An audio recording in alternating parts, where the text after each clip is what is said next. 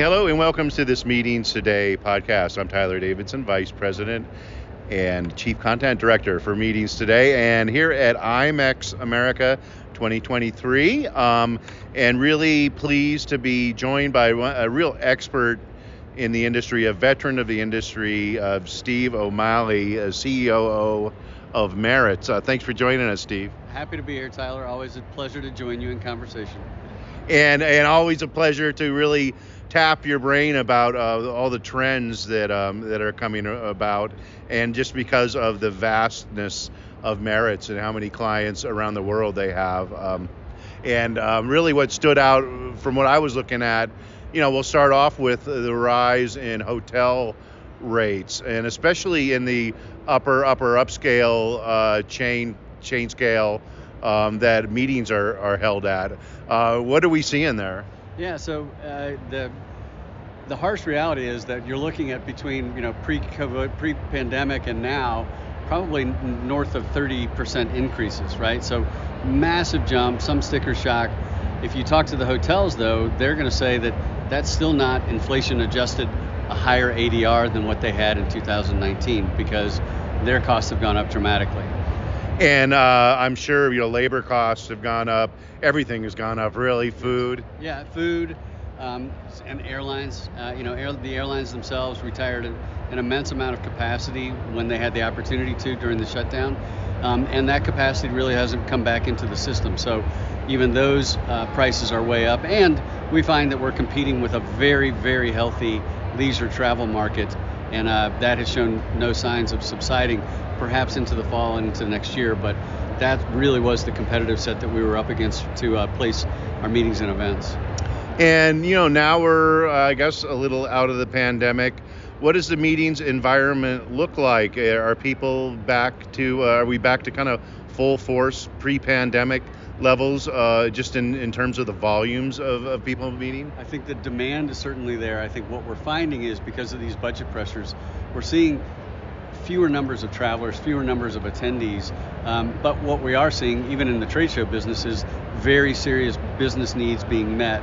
So even if we only have 85% of the attendance in a trade show, these people are there to conduct business. They are not there to kick the tires or socialize. They're there to really get things done. The same with corporate events.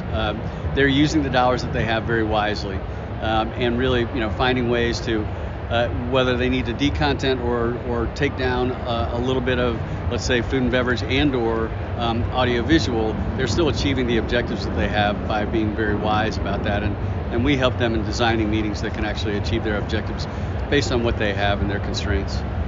And I believe another chart in there said, the city, they're going back to big cities. And maybe departing some of the more meetings that were held at resorts before during the pandemic. Correct.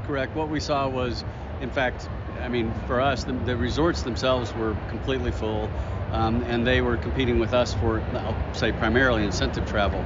But now we are seeing that the demand is coming back into the cities, and what we're also seeing is that leisure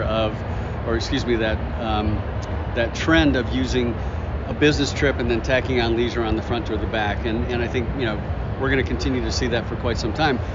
But I do think that as the pure leisure travel dies down, we're going to see pricing come back into an appropriate realm for resorts, for really every bit of how we piece together an event. And how about the situation with compression? Coming out of the pandemic, everybody was complaining about compression and could not even get dates. Where's that at? We're still feeling a good bit of that. Now, when we talk to our partners, what they're stressing is we need flexibility. Every hotel still has space in 24. Many still have space yet in 23, but it might not be able to fit exactly over the dates that either a company, and primarily at this point short term, a company has a desire to hold it over. So we need flexibility with our clients. But there's opportunity out there for sure. And I believe another part of it really recognized a polarized atmosphere coming up to a presidential election. And that everybody always talks about that every 4 years, but it's really, you're noticing perhaps affecting the choice of destinations and and I would guess particularly like in the association segment. Yeah, I think, well, associations book so far out, so Yeah. it's probably a little bit less effect there, but what we are seeing are, the issues that we face as a society right now around everything from diversity to health choices to women's rights, etc.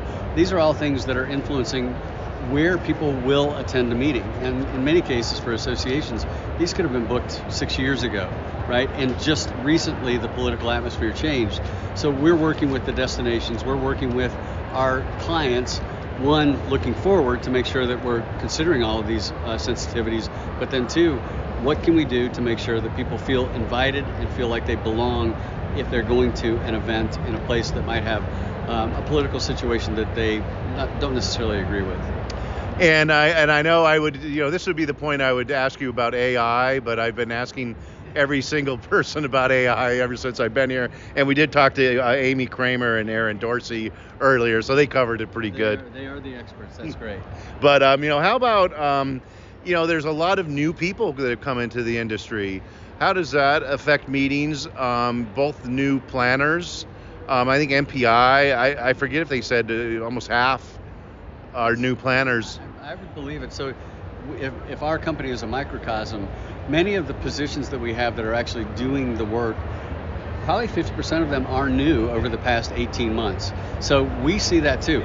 The beauty of it is 18 months ago we had a massive bolus of hiring, and now people have been through a cycle or two or a few programs. So we're finding greater proficiency, but what it also did is every supplier piece of the puzzle also had that newness. So whether it was a CSM at a hotel, even the airlines have a bunch of new people. So really working through how do we effectively connect the lines of communication to make sure that we're delivering the experiences that our clients are looking for, and we are still refining that. But I have a lot of hope that as we go into 24, many of these training issues, familiarity issues are going to resolve themselves. And then how about on the attendee side? The younger generation went through the pandemic. Now they're entering the business world. What are they asking for or expecting in a meeting, and how is that transforming the landscape right now and maybe 5-10 years in the future? Sure. So I think what we're seeing with this newest generation, and like we've seen for every generation, they have unique needs. Everybody considers themselves a bit of a snowflake, right? And but I think unique to this generation is we have to build a value proposition that shows that we care about them individually, that we care about the environment, that we care about diversity, because this newest generation says that is who we are, right? We care about the environment, we care about diversity. So how do we prove that, and how do we prepare the event to give people choice and agency as they are approaching how they consume the event too? I think one thing that we did see in the pandemic is that people really built sort of boundaries around themselves and said, I'm comfortable doing certain things, but I'm no longer comfortable doing other things. And I think that's something that as we design our experiences, we really have to take into consideration, because people will choose to consume it differently. We need to make sure that we're giving them margin in their day and not packing things too tightly so that they can digest things and really experience it the way that they want to experience it. Well, thanks for joining us here. I mean, what did I miss? Is there any other key pieces of research information or trends that you're seeing that you think meeting and event planners should be or have on their radars? Well, so you said you weren't going to ask me about AI, and I'm not going to comment broadly, but I will say broadly, I believe that AI is going to be transformative, and I think its positives will very much outweigh the negatives, but it's going to take time to see that. I believe AI will create, if you will, a world of abundance over time. And I think that that's only going to create good things for the events industry, because with the time that we have, we're going to look for ways to connect with people live in person and create amazing things going forward. So I think long term, that would be my storyline. Well, you heard it here first. Thanks for joining us, Steve. I appreciate it. Happy to be here, Tyler. Thank you very much for talking with us today. And that was Steve O'Malley, COO of Maritz. I'm Tyler Davidson, Vice President and Chief Content Director for Meetings Today. Thank you for joining us for this Meetings Today podcast. If you're interested in any of our other podcasts, just head on over to meetingstoday.com. Check out our podcast section. And no matter what you're up to with the rest of the day, go out and make it great.